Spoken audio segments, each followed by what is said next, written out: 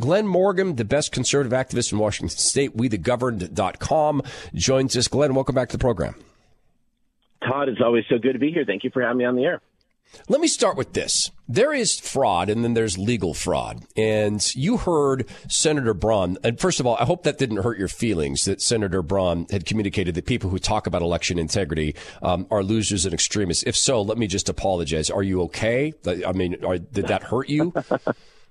No. In fact, I have recently had conversations with him about that, about this whole topic, and I feel like I have to spend some time, just educating some people about what we're actually finding, Right. And I want to get into what we're finding, but let's talk about as well the environment for fraud. This is on the other end of the spectrum. Senator Doug Erickson, Glenn, I want you to hear this as we launch into our conversation. This is what Senator Doug Erickson pointed out in the way of what is, to me, legal fraud. It's a legal way to steal an election. So in today's vote by mail, same-day registration, move your voter registration to targeted districts, let me give you a quick example of how it's gotten worse. Here in Washington State now, people in downtown Seattle can transfer their voter registration to a targeted legislative race in a swing district just to vote. And they can make up an address. They can fraudulently go in there and say, I'm living at this address. Move their registration a couple days before the election to the targeted place where they want to be able to vote. It's just crazy. I mean, it has to be like 8 days before. Let me be accurate. So you can do it electronically, I believe, like 8 days before the election. After 8, it's the person to move your voter registration. So the Democrats, I believe, are doing this in Washington State to move their army of people out of downtown Seattle, where they probably got a pretty good stranglehold in Frank Shopp's district still, right? And they can move those people, a couple thousand here, a couple hundred there. You can turn a legislative election with 500 votes. Glenn, I view that as a legal way to steal elections. Is there another way to view it? No, and I mean, you're absolutely right. I've actually used that example, and when I've spoken in front of groups and said I could get a couple million of my best friends in Texas, Idaho, Montana, and elsewhere, and have them declare residency here for a couple months next October, and flip the entire Washington State legislature pretty easily, and they can decide to go back home when the rains start. So what is the state of election integrity as you see it, Glenn? I mean, when you decide to study something, you study it pretty in depth. How do you view election integrity in Washington State? Then we'll talk about the series of training sessions and discussions you're having around the state to help teach activists how to help secure elections. But what is the state of things here? Well, I mean, we definitely have some issues, and the problems that we have, they tend to be broken in one of two categories. Either one is the concerns and issues related to machines and potential manipulation of machines. But what I spend most of my time on, because I think we're proving a lot more information, is the basically faulty voter rolls or stuffed voter rolls or crufty voter rolls, depending on what you want to say, where we think there's a lot of manipulation over there. So explain that to my audience, the manipulation of the voter rolls, and then knowing you're the guy who went through, and I don't know how many Democrats you forced to stand before the Public Disclosure Commission for breaking election security laws. And if anyone had been brave enough, any attorney brave enough to take on Sideshow Bob, you would have won a case against him, Bob Ferguson, the so-called Attorney General, who was going out and apparently committing campaign finance felonies. So describe the problem with the voter rolls, and then how you are showing people what we just as citizens can do. So it basically is broken down to this. The voter rolls are filled with people who have moved, don't live there anymore, and yet somehow, even though by their own admission they're gone, they haven't lived there sometimes for many years, somehow their ballots are being voted. Whether it's actually that person or somebody else getting the ballot, we don't know yet, but they're being voted. There's also addresses and voters that are so-called voters, but they're on the voter rolls, but they don't seem to exist. And somehow they're able to vote, or at least that ballot's able to be voted. And also you have things like where people are able to vote simultaneously in multiple states. Sometimes they're able to vote more than once in our state. There's a lot of problems like that we find. And there's also low propensity voters, people who are unlikely to vote. And somehow their ballot gets voted whether or not they had anything to do with that. And these are just some of the basic ideas and issues that we're finding, not including the, voting after death. There should be more to life after death than just voting. But, so basic things like that. Okay, so basic things like that you spoke of, and I asked John Braun, we opened this segment with the words from Senator Braun, that's a loser's game, and give up and don't talk about election integrity, talk about, as he said, the big winning issue is properly funding the schools, because I know Republicans are hot for that. We need more money for the schools. So I asked him, what has changed? Because I asked him if he agreed that Dina Rossi had the election stolen from him, and he kind of got there, and asked him, what's changed since then? And I'm not an expert. Well, no, what's changed? So, Glenn, I remember when Dina Rossi, when Chris Gregoire and Dean Logan, the guy who ran the elections, when they stole that election from Rossi on the third count, everybody knows it was stolen. Dina Rossi says it was stolen. It was stolen. When they did that, they discovered these ballots in someone's car. But then they also had this instance where I think it was like 750 people in a very tight election all had an address which turned out to be the King County Administration Building. At least that building exists. Glenn, are you saying there are people who have registered to vote, had their votes counted, with addresses that really there's no building, there's nothing there, there's no such address? Sure. Now, I'm going to point out that in our domicile definitions, and I think Senator Erickson hinted at that earlier, you're going to have people that isn't actually illegal. Now, the question, though, that comes up is how do they get those ballots? I'd certainly like to know that. Or how does anybody get those ballots? Because the post office can't deliver them, right? Wait a minute. I want to make sure I understand this. So it's legal for me to take like a lot of land in Black Diamond and say, this is 1717 Todd Herman Show Lane, and register that, and then someone votes that, but the post office could never get a ballot there because it's not that. It's a vacant, it's vacant land in Black Diamond, Washington. They can do that? They can do that, yeah. And what I don't know really is how they get their ballot, because if there's no way to mail it there, how do they get it? It gets sorted in the machines at the post office, and then it just gets dumped into a bin.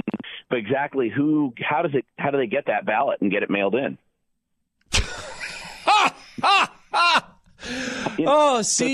think of a homeless camp. Think of a homeless camp somewhere, or essentially that's what it is. Now, what they'll oftentimes do is, and so we look at things like that. We look at things, basically where these homeless camp folk would be registered at a nonprofit somewhere, so that the nonprofit would get all their ballots.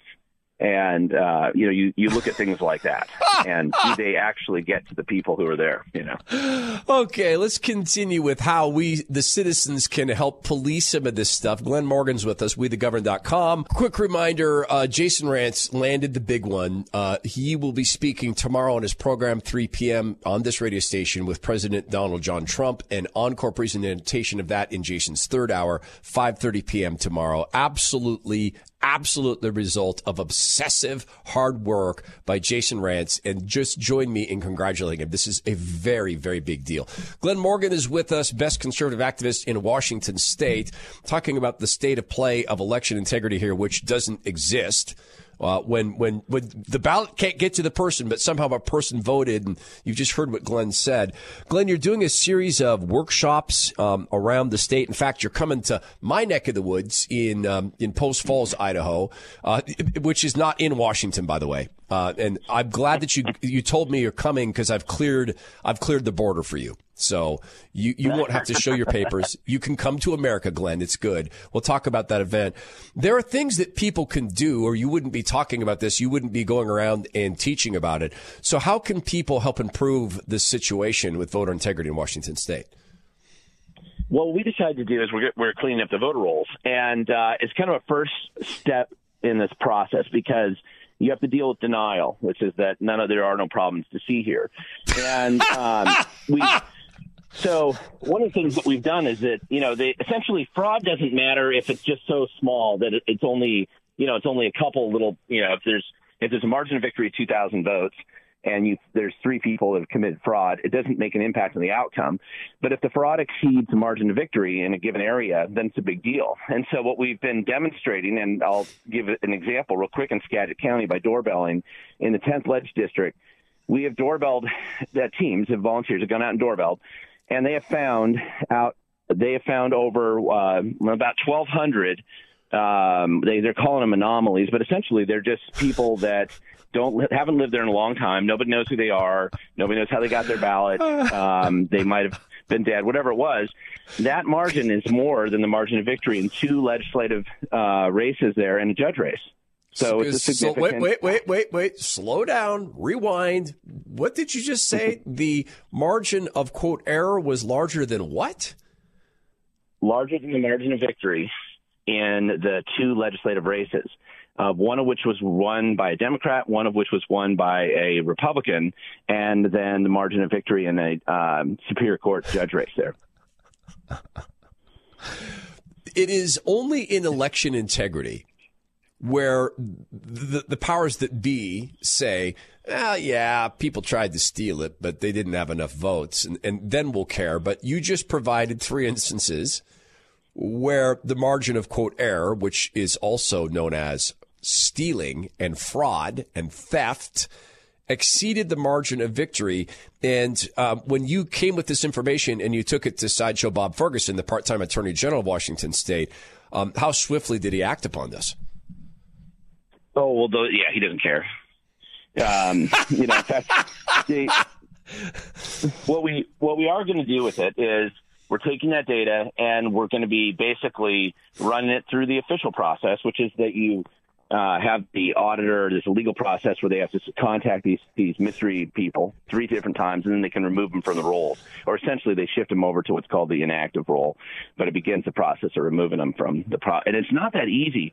I mean, one of the things that, when you're finding situations like this, it'd be nice if it was a little bit easier to clean up the rolls. But it isn't, and so that's what we're dealing with it right now. And largely, this is just helping us document what's actually going on out there. It isn't. We're finding, and the way we find this, by the way, is it's not a secret, and it's just that we use what's called the National Change of Address Update System reports from the Postal Office, and then the Master Death List from the Social Security Administration, and then that gives us a list of doorbells. It's not always accurate because bureaucracies are incompetent at all levels of government, and so you can't trust the reports they give you. You have to go out and actually doorbell in the field and find out what's there.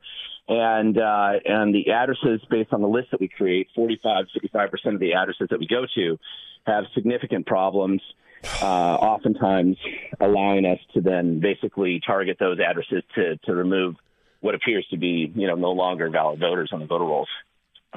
A Republican has not won the governor's seat since mail-in voting was launched, all mail-in, compulsory mail-in voting in Washington State. That's remarkable. And yes, Washington State has become a state owned by Seattle, King County, Pierce County. And here's another human dynamic. I beg you to understand this. Not this audience, not Glenn, not me. The average human being wants to be on the winning side. That's why people switch sports teams. My team's not doing well. Well, let's see. Oh, you know what? I used to be a fan of this team, so the Niners aren't that bad, so I'll become a fan of this team. People want to be on the winning side because it makes them feel good. When you have the party threatening, and in fact, not even threatening, destroying businesses and people who are not on their side, people find all sorts of psychological ways to say, well, really, I do want communism. So it is the effect of stealing the Rossi election, stealing that on behalf of Chris Gregoire. She's Chris when she's in office, Christine when she's running. Had the effect of saying, oh, okay, there's a landslide here. I need to be on the winning side. So, Glenn, you have an event coming up in America, across the border from Washington State, Post Falls. Tell people about that, what they can expect, how they can get there, and how much money they have to hand you. So it'll be on October 9th, and that's going to be a Saturday in Post Falls, Idaho, at the Greyhound Event Center, and from 1 to 4, and we're going to be doing some presentations. We've done 2 of these before. This will be our 3rd one that we've done, focused mainly on Washington State, although at that particular event, we're also going to talk about what we're finding in Idaho and other states as well. And what we try to do is at each one of these events, we bring new whistleblowers forward to also talk about what they found in the field. So, for example, they'll find things like we had a Department of Licensing employee in our Skagit County event a few weeks ago, who got up and testified 19 years working Department of Licensing, how she regularly was required to sign up people who are not U.S. citizens as voters. Registering to vote, even when they told her they knew they couldn't vote and they didn't want to vote, and they told her not to sign them up, her supervisors would tell her that they're going to sign them up anyway. And so we're just trying to bring whistleblowers forward at each one of these events, new ones, so that every time somebody tries to pretend like there's nothing to see there, it just adds another level of documentation as to what's actually going on. Okay, you just answered a major question for me. And Glen Morgan's with us, WeTheGovern.com, this event coming up in Post Falls over here in America. Love to see you there. I may drop by that event if I could work that out. I would love to drop by and just listen and see Glen and see you guys. I've had listener after listener. In fact, my wife brought up the fact that she has a friend who had an exchange student living in her home, I think from Japan. That exchange student got a ballot. And of course, the exchange student said, "Oh my gosh, I can't vote in an American election. I'm a Japanese citizen." I had listener after listener, probably 6, 7 listeners send me, photos of ballots their exchange students received. One of the students had gone back to Italy. And they could have forwarded that ballot to someone who is not an American citizen, never has been, lives in Italy, or just called them and said, "Hey, how do you want me to vote this for you?" So, Glen, how do people get the specifics on this event, to hear from these whistleblowers, to hear from you, this event coming up on the 9th?